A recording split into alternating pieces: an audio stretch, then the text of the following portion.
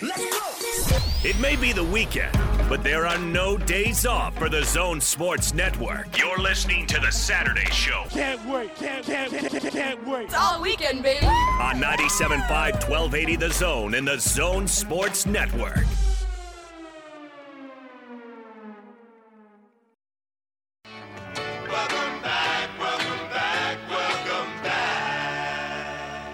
Welcome back.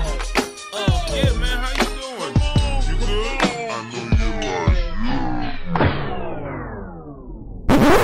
like. Push ahead. Ingles finds Gobert at the rim. 1 second left in the quarter for a slam dunk. Conley rolling, lobbing, Gobert dunking. Clarkson driving on Cunningham. In the lane. Puts up a right-hander off the back rim. Bounces 3 times. No good. Gobert clears it, lays it up and in. Here's the snap, feed the ball, play action fake, Thompson with a caught ball, easy touchdown, Gronkowski. Execute the play action fake, and Brady just dumps one over the middle to a wide open Rob Gronkowski. Joe Burrow is ready. Hopkins snaps it back. Burrow drops back to throw. Looking, rolling out to the right, still looking downfield. Burrow throws it toward the back of the end zone. Boyd leaps. He makes the catch. Third down and 20 for the Chiefs. With the Steeler 48, B.J. Watt to the right shoulder of Mahomes. In the pocket, step up, firing down the near side. Kelsey at the 20, 15 to the 10, and into the end zone. Touchdown, Kansas City.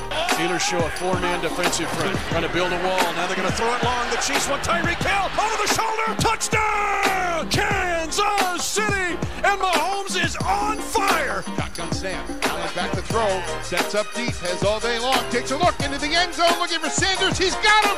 Touchdown Buffalo. Emmanuel Sanders. A 34-yard touchdown catch from Josh Allen. He was wide open. Allen goes shotgun now. Singletary off his right shoulder. Diggs goes in motion to the right. Now the snap. And Josh waiting to throw it. Fires towards the 2-yard line. Caught by Gabriel Davis. Scoots into the end zone. Touchdown Buffalo again.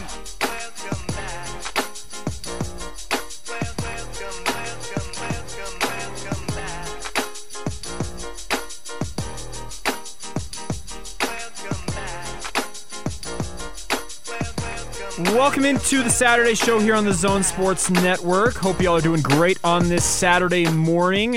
Beautiful weather outside, all things considered. A storm came through yesterday and stirred up the air a little bit, so some of the haze gone. I'm Jake Hatch. Thank you for taking some time on this Saturday morning to join us. Our good friend Eric Jensen behind the glass producing for us this morning. Eric, how are you, sir? I'm doing good. That's good. That's what we like to hear. So we got plenty to get to ahead on today's show, but first off, I want to remind you guys that the Saturday Show is proudly presented by our friends at Mountain Land Supply, where the pros go for plumbing, landscaping irrigation, agricultural irrigation, HVAC, parts, tools, and safety equipment. Find a location near you at mountainland.com. All right, a little bit of a roadmap where we're going on today's show. We got Utah Jazz to talk about. They get a victory last night over the Detroit Pistons, getting some revenge for the loss they took out there in Detroit just a couple weeks ago. We'll also talk about the NFL, a huge weekend of NFL football. Divisional round playoffs begins this afternoon. 2 games today, 2 games tomorrow. We'll preview that. We'll also get to some of our staples, technical fouls, 5 minutes of. And we're also going to replay a conversation that David James had with Lincoln Kennedy earlier this week on DJ and PK in the morning. Lincoln obviously is a great, great football mind. He is an analyst on Las Vegas Raiders radio broadcast, which you actually can hear on the Zone. He'll recap the Raiders season, but also preview the divisional round of the playoffs. So you'll be able to hear that conversation. We'll play that at 11 o'clock. So we got plenty to get to ahead on today's show. Eric, I want to ask you a very important question as we kick off today's show, though. What was the highlight of your week? Ooh, the highlight of my week. Because I like to highlight people's weeks on this show. That's one of my goals with this. All right. Well, back to school. Okay. So that's kind of a little bit of a down note. A little bit of a down note, but let's see here. Oh, this is really bad. Really bad that I don't really have a highlight of my week. I will say the highlight of my week was for transition purposes, watching the Jazz win last night. It was nice to see things get turned around, just a little bit. Oh, hey, there's nothing wrong with that. And we're going to talk about the Jazz here a lot today. I'm with you on that. It was nice to see them get back to being a little more of what we expect they can be, what they have been this season. Besides the, 6 losses in the last 7 games. It had been 7 of 10 since the new year started. It's been kind of a rough month for the Utah Jazz. And we talked about this in December, where this month was going to be a rough one for the Utah Jazz, and so far it has been that. And we're going to talk about a huge week ahead for the Utah Jazz. They're going to face the other top 3 teams in the Western Conference. The Jazz currently sitting in 4th in the Western Conference. We'll talk more about that and how they're going to face all 3 of those teams, one of them twice in Phoenix, here in just a little bit. Eric obviously is a very bright mind when it comes to NFL stuff. I know you've been tweeting a lot about how many sports you've been watching recently, and it's actually kind of funny for me to see your tweets about that, because you essentially sound like I'm just laying here on my couch. It makes you what you sound like. But I know you're not necessarily just doing that. Yeah, I mean, it's hard. It's hard watching. I just came to this realization the other day. I was like, man, I watch sports like every night. Well, welcome to our job, dude. Like, it's a lot of work. Like, it never really stops. It doesn't. I'm just drowning in sports. But, this week wasn't quite that. But I watched the Jazz and, a lot of college basketball this week. But okay. No. The more interesting thing is I have a problem when it comes to tweeting. I tweet a lot. I went through, I thought I was tweeting less, and I was for a while, but then NFL wildcard weekend hit, and I'll just let you guess. How many I counted. How many tweets did I send between Saturday morning of wildcard weekend and Monday night? Okay, so we're encompassing all 6 games last weekend. Yes. Is what we're talking about. Okay, wow. 133. A little too high. 116. Still, that's a lot. Close. I'm a volume shooter, not really a quality shooter, but a volume shooter. That's for sure. All right, quantity over quality is Eric's motto. We like guess. that. All right.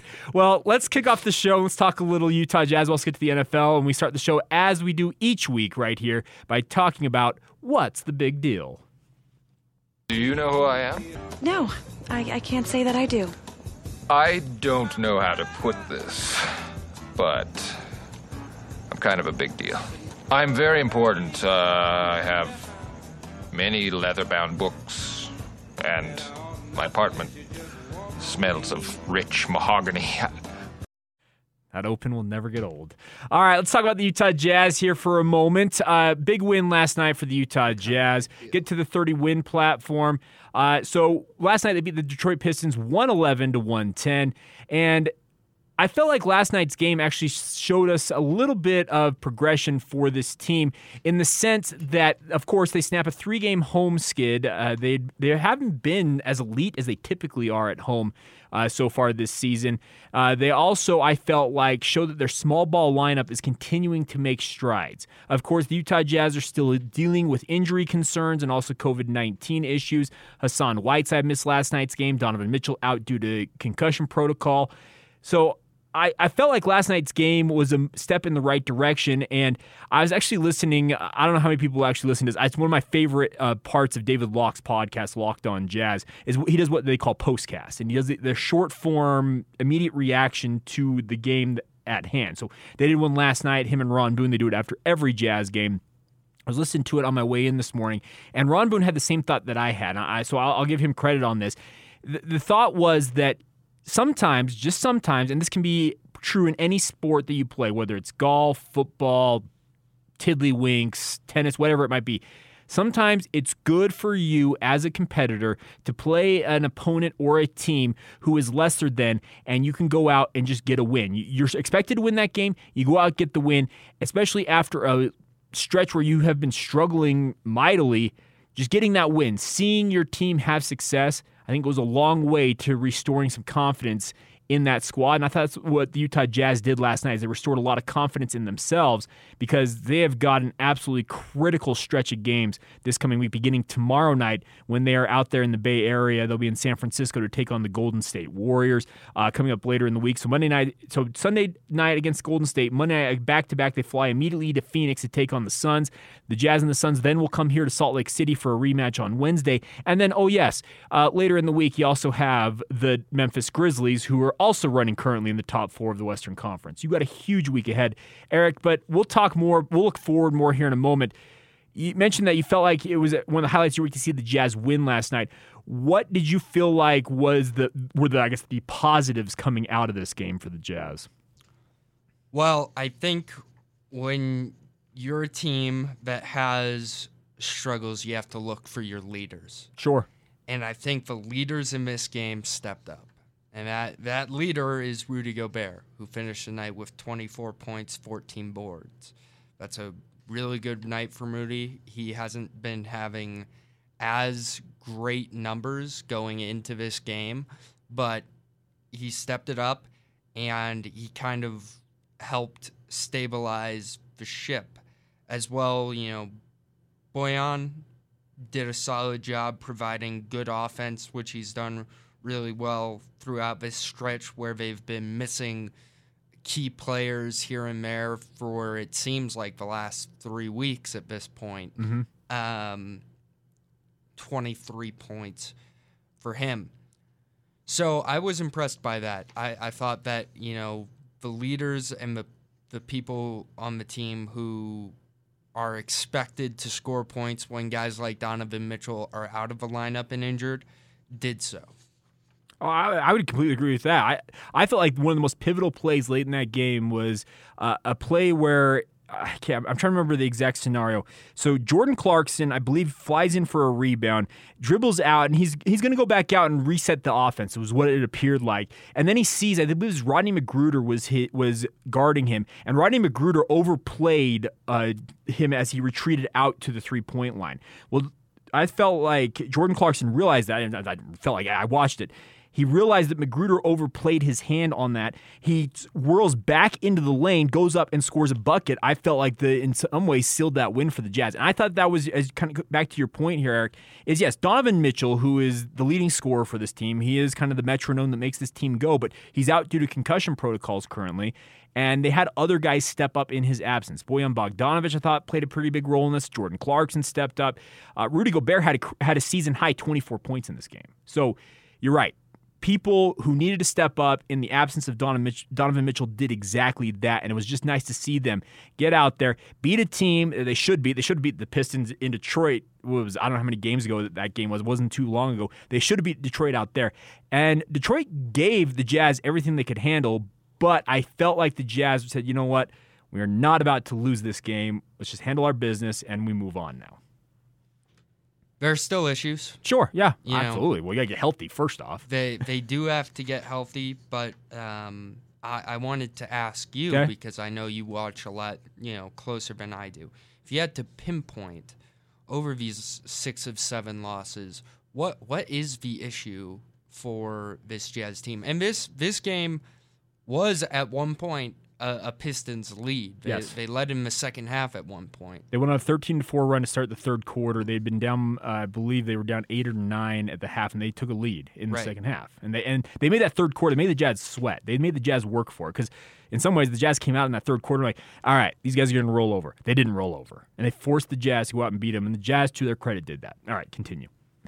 Well, no, I just wonder what you think what you think the major issue is other than health. Well, so the biggest thing, a lot of teams aren't healthy. Yeah, the biggest thing right now for the Utah Jazz is their defense, operating as a unit. The Utah Jazz defense, and Quinn Snyder goes to this time and time again. You can ask him any question, and I'm a broken record on this, and it's something I learned from DJ, and I've listened to enough post-game press conferences from Quinn Snyder that I've noticed it myself. You can ask him anything about offense. You can ask him, your offense was great tonight. You know what he's going to point back to? Defense. His team and this Utah Jazz squad have prided themselves on defense since he arrived here in Utah 9 years ago now, 8 years ago. I don't know how long the Quinn Snyder tenure has been, but it's been a hot minute. He won his 200th home game as Utah Jazz head coach last night. So congratulations to him on that milestone. But he has pointed time and time again to defense. And the biggest issue for the Jazz is that as a team, they have not defended together as a unit as you would have expected and hoped for in this most recent stretch. So now I believe it's 8 losses in their last 11 games, I believe, since the new year began after last night. I think I did the math right. Don't do math on air. That's one thing to learn, Eric. DJ taught me that as well. Don't do math on air. Noted. So, but anyways, the defense has not been there. And we saw some public sniping going on in press conferences. Rudy Gobert calling his teammates, asking for more perimeter defense. And the biggest thing about defense is there's 2 things that I have noticed that are required. And my playing experience in basketball does not go beyond the high school level. I've played in church leagues, rec leagues, beyond high school, but that's not high-level hoop. But I've watched enough, and there are 2 things that go into defense, especially at the NBA level, that some guys are willing to do. A guy like Rudy Gobert, he does this every night. 2 things, effort and desire. You have to want to be good at playing defense. You have to want to be a good defender. It also requires effort and energy. You have to expend a lot of energy to be an elite defensive player on the other end of the court. Another guy on the Jazz I feel like buys into this because it's how he has earned his spot in the NBA, earned a spot with the Utah Jazz, is Royce O'Neal. Royce O'Neal takes pride in defending the other team's leading scorer or best player. So last night with the Detroit Pistons, it was Cade Cunningham. And Cade Cunningham cooked the Utah Jazz when they played in Detroit just a couple weeks ago. It was 24 points in that game, and he was unstoppable in that second half. And Royce O'Neal struggled mightily in that game. Last night, Cade Cunningham did get his. I believe it was 25 points for him in that loss. Yeah, he led the Pistons with 25 points in the loss. But I felt like the defensive effort from Royce O'Neal on Cade Cunningham when he was on him was much better. So I think the biggest thing right now is if you want to point to one thing, it's been about the defense. I felt like the defense was better last night. I thought they were more cohesive as a unit. Guys on the perimeter were not literally, they were doing their best to stop the guy in front of them. There have been some games in this stretch where the Utah Jazz, that perimeter defense is Olay and Rudy Gobert, clean up my mess behind me. Rudy is happy to do that, but he also at the same time, he gets pulled out of position and you're expecting him to recover to that spot. You're asking a whole lot of the best defensive player in the world. Yeah, and also as many stats as people want to throw out there, like Rudy is just objectively not a good perimeter defender.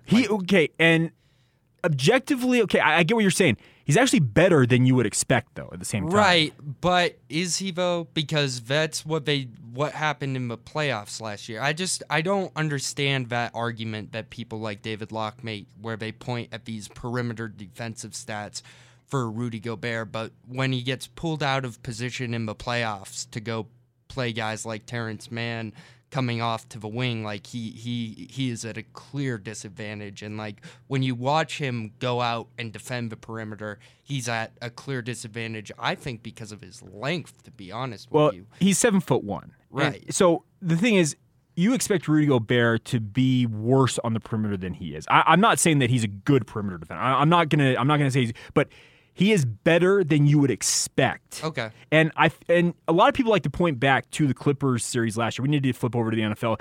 Last thing on this.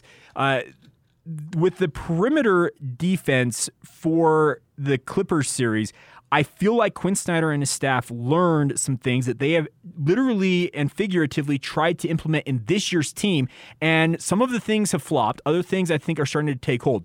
The biggest thing, you're seeing Eric Paschall, you're seeing Rudy Gay playing that small ball, five out offense, 5-out defense, where it's a completely switching defense. That's the one thing last night. I forgot to bring this up. On the defensive end last night, when Rudy Gay and or Eric Paschall were playing that 5, so when Rudy Gobert went out of the lineup, when he was on the bench getting his rest, they went to that 5-out lineup, and they switched everything.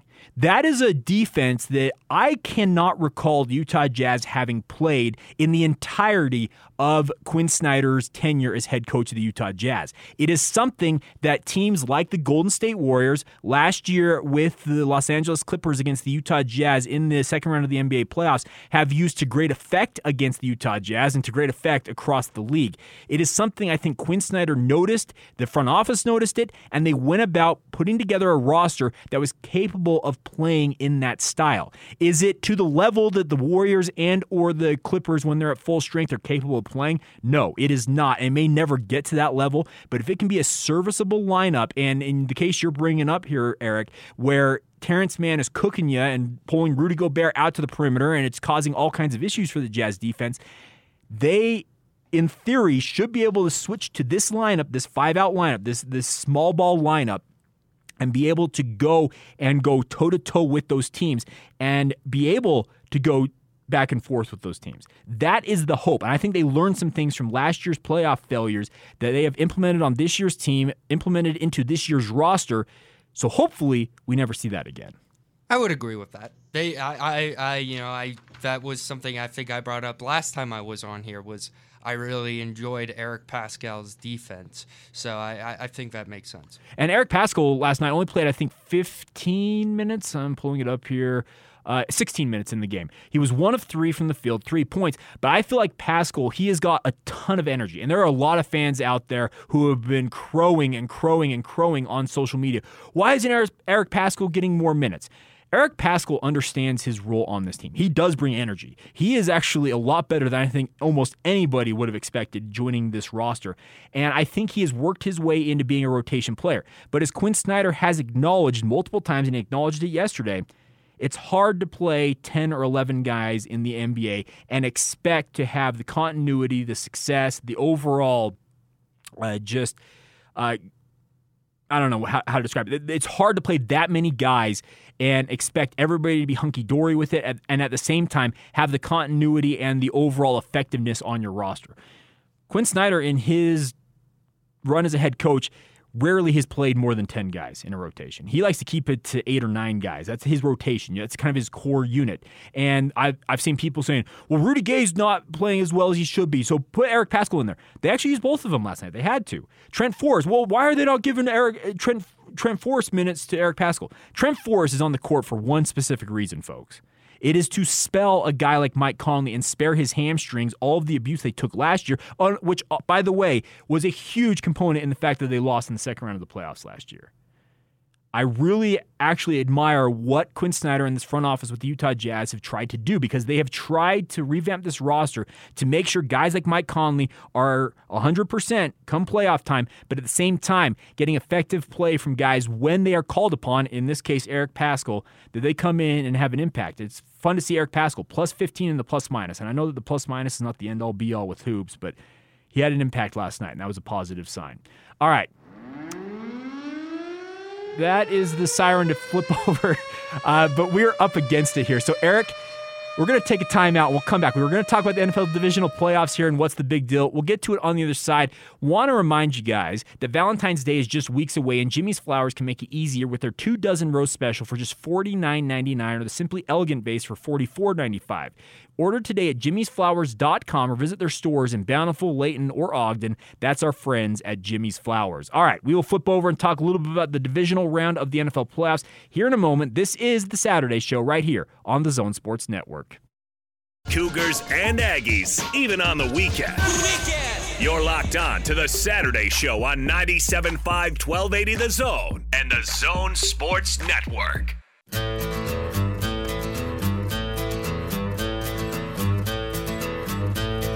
Welcome back to the Saturday Show here on the Zone Sports Network. Thanks for joining us. Jay Catch, Eric Jensen along for the ride on this Saturday morning. Hope you all are doing great out there. The sun is shining here along the Wasatch Front, or wherever you guys might be. Hope you all are doing great, whatever you might be doing here on this Saturday, whether it's the honey-do list, you're out and about, just driving around, or if you're just kicking back on a Saturday morning. Thank you for tuning in. All right. Meant to get to this in the first segment because what's the big deal? We usually like to hit on two of the major topics or the two major topics of the show, but a little extended talk on the Utah Jazz there. So let's flip over now and talk a little bit about the NFL divisional round of the playoffs. That will begin this afternoon. We've got 2 games today, 2 games tomorrow, and I am very excited for these matchups. I'm actually looking at the matchups across the board. I think it is going to be a phenomenal weekend of football, and that's what I'm sincerely hoping for, at least. We're going to kick things off this afternoon with the Cincinnati Bengals taking on the number 1 seed in the AFC, the Tennessee Titans, who Derrick Henry is back for. He has not played since Week 8. So let's start there, Eric.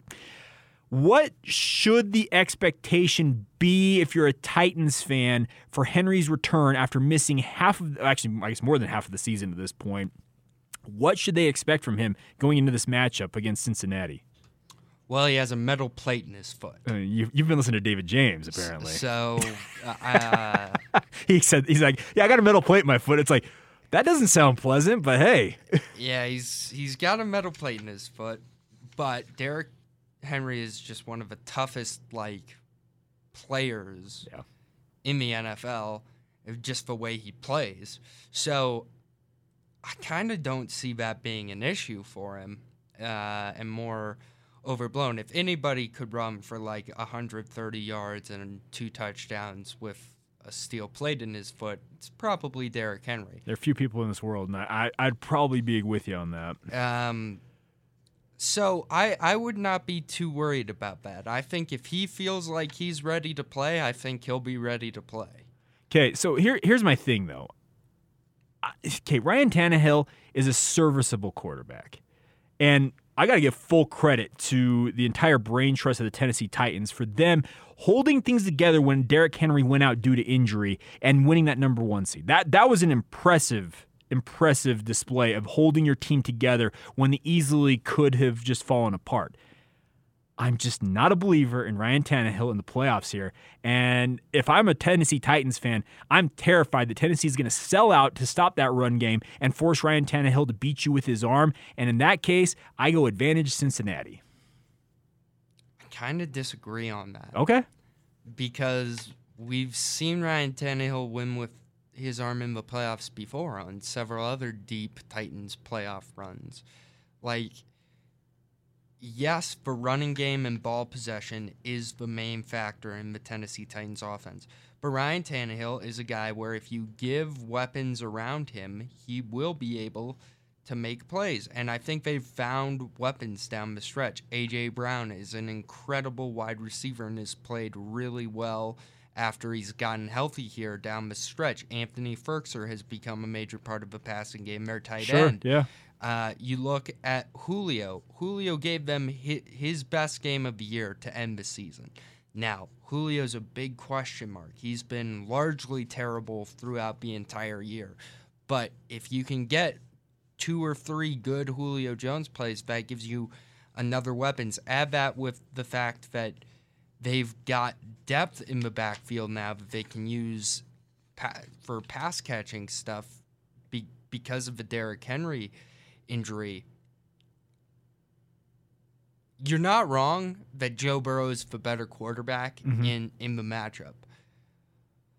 But Ryan Tannehill has shown time and again that he is a perfectly capable top 10 adjacent NFL quarterback. You think he's a top 10 NFL quarterback? Absolutely. Most analysts across, and that's the consensus amongst most analysts. I guess that's my personal opinion on this. If you look at quarterback rankings and people who do that, like Greg Rosenthal and Benjamin Solak, they consistently have Ryan Tannehill ranked from 11th to 13th in the NFL. He is there. He is a better passer. If we're talking about the tiers of quarterbacks, he's not in your top tier of quarterbacks like a Josh Allen or a Patrick Mahomes or a Tom Brady, but he's above guys like Kirk Cousins and Derek Carr, in my opinion. He's better than Jimmy Garoppolo, who we're going to talk about here in a minute. He is better than Jimmy Garoppolo. Okay, I get what you're saying. I feel like Cincinnati's got something cooking here. And they got over the hump finally last week, the first playoff win in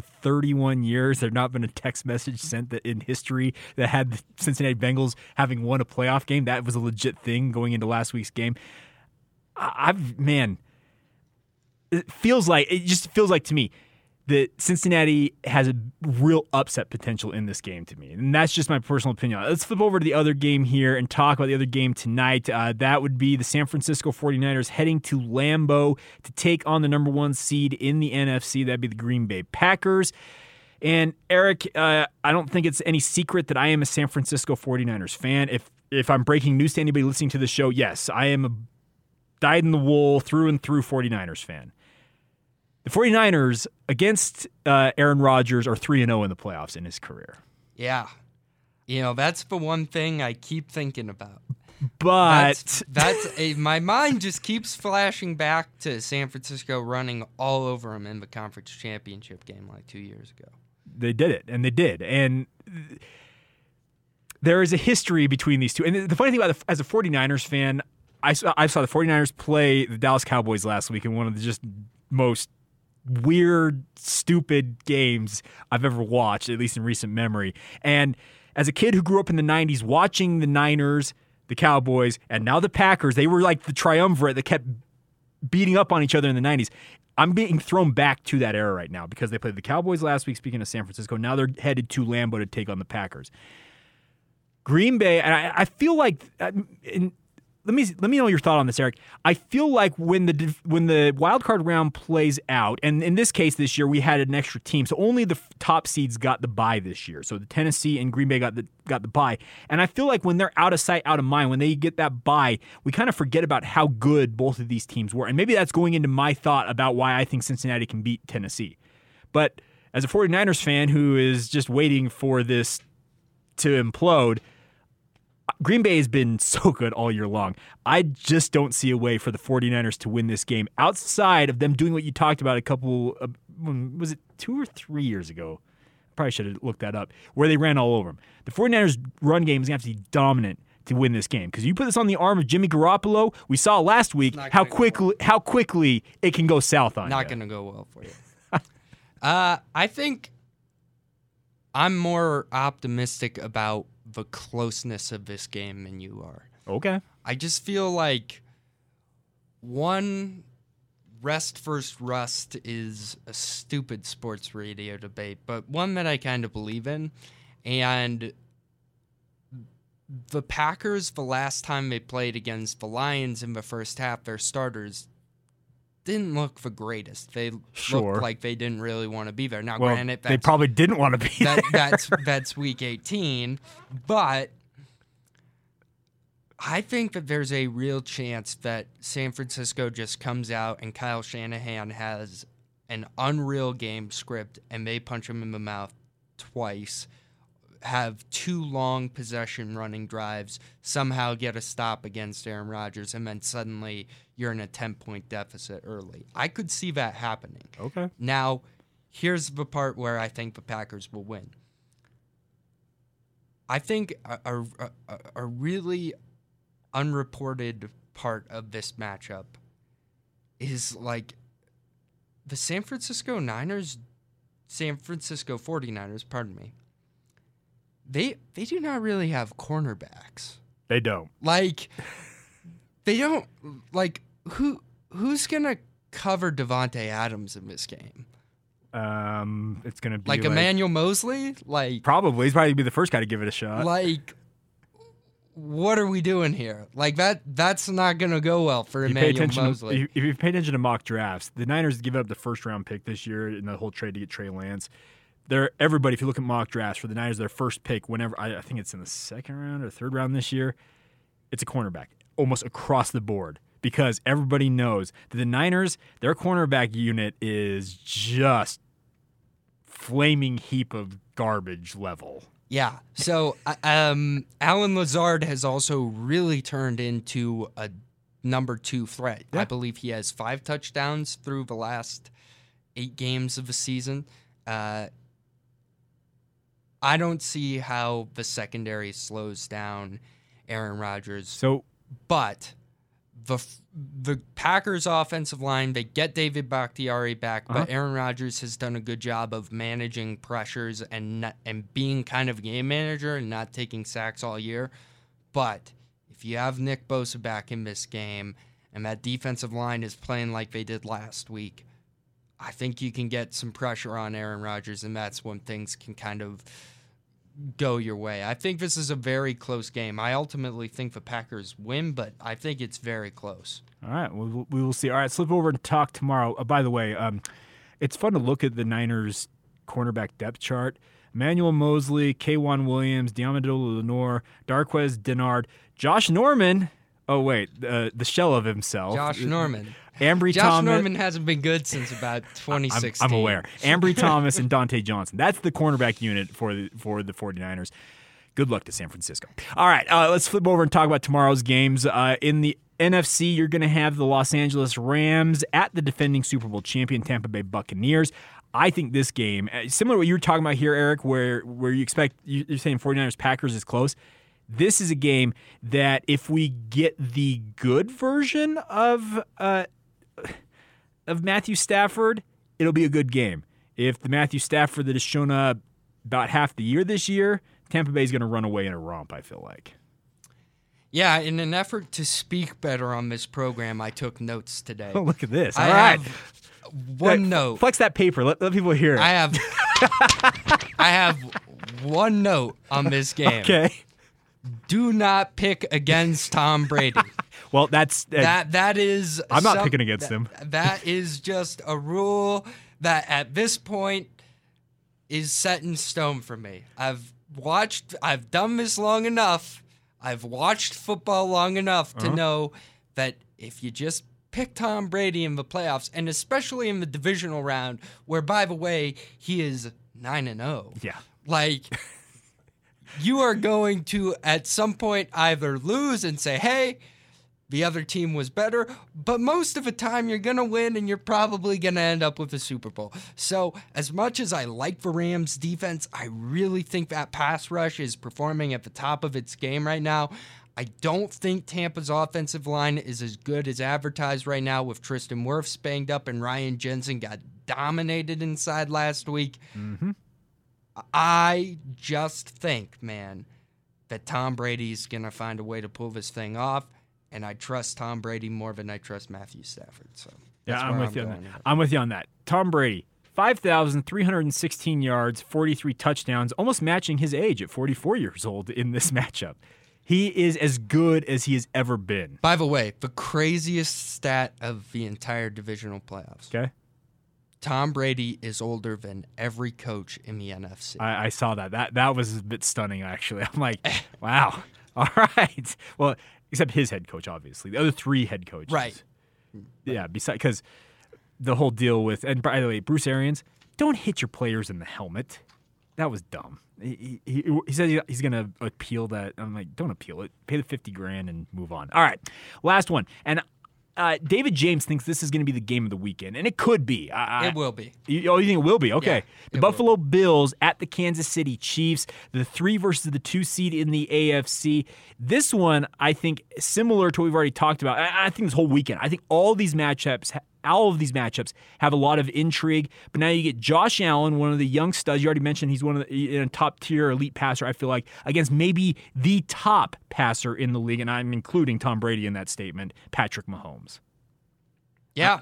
I know it doesn't come down just to quarterbacks, but in this matchup, it comes down to quarterbacks. It comes down to the quarterback play. This is it.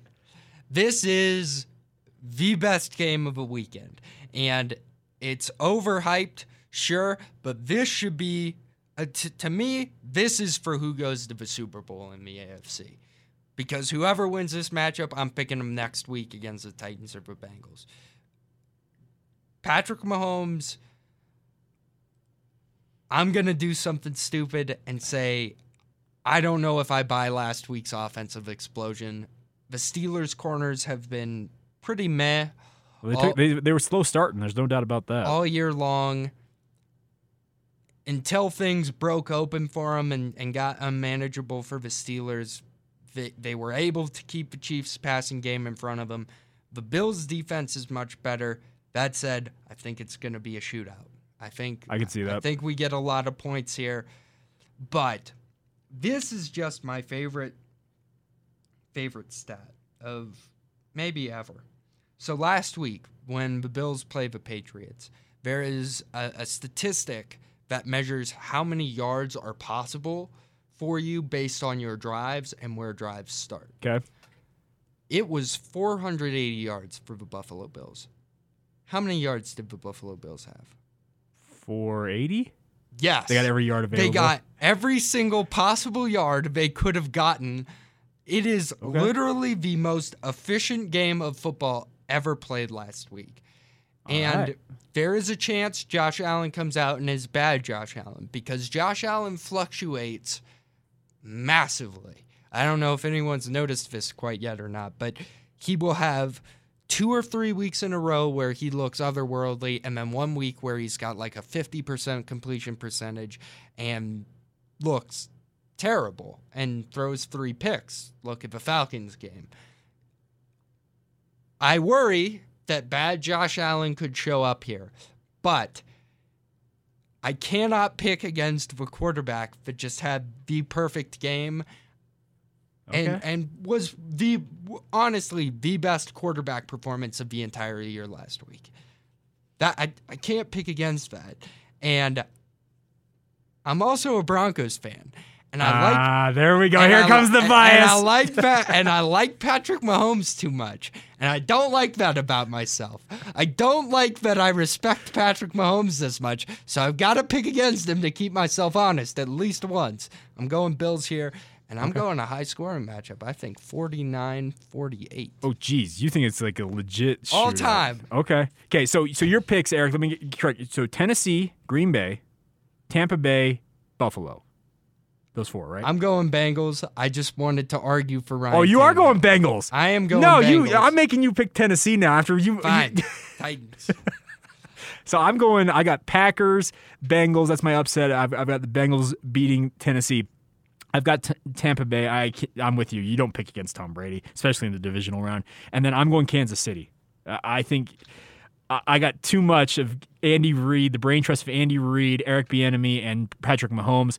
They are special when they work together, and I think the Kansas City. But I'm with you. I think it could be a shootout. There's absolutely no doubt about that. All right, so there you go. Our picks, our look ahead at the divisional round. We'll get more on this from our good friend Lincoln Kennedy. He joins DJ and PK each week. He's been doing it all season long. He talked to David James on Thursday. We'll play that for you guys at the top of the 11 o'clock hour. Coming up next, we're going to get into technical fouls, rewarding people being stupid in sports and beyond. We'll get to all of that. It's still to come on the Saturday show right here on the Zone Sports Network.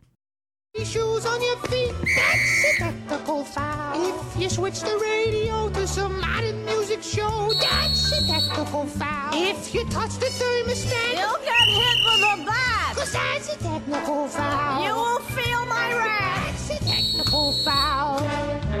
Personal foul, 69, offense. He was giving them the business. A technical foul.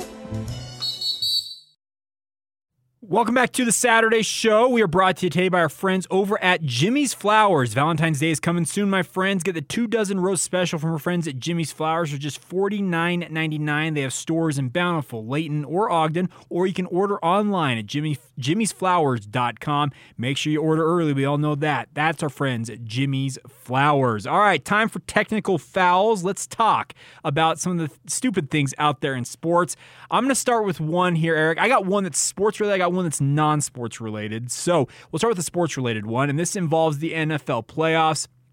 Chiefs linebacker Willie Gay, who's I believe he's been kind of a top backup. He started in some cases. He was arrested Wednesday night for property damage at an apartment in Overland Park, Kansas, about 20 miles away from Arrowhead Stadium. He was arrested at the home of his son's mother when he got into an argument with her. And what did he do? He broke a vacuum. Classic. Like most people, I wasn't there. Didn't somebody? Was it? What's the Broy quarterback's name? Wasn't it Broy quarterback? Who? What? What's his face? The You gotta get a team or something. It'll come to me. Colts backup a little while there. Played at Ole Miss. Oh, you're talking about Chad Kelly. Chad Kelly. Didn't somebody beat Chad Kelly with a vacuum cleaner because he stumbled into their house when he was in Denver? Yeah. That whole but. When Willie Gay got arrested, I actually, because when it says domestic, you're like, okay, you fear the worst. And this is still not a good situation. Let me be very clear about that. But he broke a vacuum. It says, quote, no one was touched beyond the broken appliance, according to police. He was booked on a misdemeanor charge of destruction of property of less than $1,000. The damaged property included also a cell phone screen protector, a humidifier, and wall and trim around a door frame. So Willie Gay, I think he posted bond relatively quickly, and I fully expect he will be on the field tomorrow afternoon. That's just how the NFL works, and it is what it is. So, all right, so there's one technical foul. Willie Gay, don't behave badly in front of your children first off, and come on, spare the vacuum cleaner. All right, Eric, what do you got for us? I have an audio one. Ooh, audio! Look at you! I pulled from a Utah State game that I thought was pretty funny. Okay. We tend to make them better. Trevin Dorian's trying to check in the game without his jersey. First free throw's up and good. We've Where's Trevin Dorian? Did he have to go up the ramp? He left it in the locker room there, Scotty. Only one thing worse is when you leave your shorts. So, yes. Trevin Dorian tried to check into the game. Trevin Dorian tried to check in. He pulled a Dwight Howard. Tried to check into the Boise State game on Thursday night. Yeah. Without a jersey on, and had in fact left the jersey in the locker room. Technical foul on him. How do you forget your jersey? It happens more often than you'd think. There have been some NBA players who have forgotten to put shorts on underneath their warm-ups in history. I believe it was Dwight Howard forgot his jersey. He had to go back to the locker room and get his jersey. It's happened. So, Trevin, remember your jersey from now on, but at the same time, you're not alone in making that mistake. All right, I got one more before we go here, Eric. We're going to go to Mexico here. A semi-trailer on Tuesday became the first victim of a new tire-popping system when it passed through a Mexico State toll plaza without paying the 162 peso, that's about $8 American, toll. 22 of the semi's tires were punctured after it passed through Las Americas toll plaza on the Circuito Exterior Mexiquense. Mexico State Outer Loop Road in Ecatepec without paying the toll, according to a report on Milenio Televisión. The semi traveled on the punctured tires for 8 more kilometers past the toll plaza before it was forced to stop. Pay the toll, dude. 22 tires. Hey, he kept on trucking. He did, and he was hell-bent on not paying that toll, apparently. It made 8 kilometers. 8 kilometers is 4 miles? Yeah. No, 3 or 4 miles? That's a little ways. 10 kilometers is 6.2 miles. Oh, it's actually probably closer to 5 miles. Yeah. So he made it a little ways. A little ways. So, yeah. So there you go. In addition to having the vehicle's tires punctured, drivers who failed to pay the applicable toll now face fines of up to 8,500 pesos, which is a $415 American fine, and have to cover the cost of a tow truck if required. And anybody who has seen the big rig haulers that have to tow big rigs, that's a big old vehicle to get out there. So, yeah. 22 tires, all in the same vehicle. So, technical foul to that semi-driver. All right, coming up next, we'll flip back over to the NFL for a little bit. Lincoln Kennedy joined David James earlier this week. He joins DJ and PK in the morning each week to talk about what's going on in the NFL with the Las Vegas Raiders. And when it's college football season, he's also an analyst for the Pac-12 network. So he's going to weigh in on the divisional round, also the season that the Las Vegas Raiders had. We'll get to all of that. A quick reminder for you guys that our friends over at Mountainland Supply are our title sponsor here on the Saturday show. Love their patronage. You can find out more about them and a location near you by going to mountainland.com. More in a moment right here on the Zone Sports Network.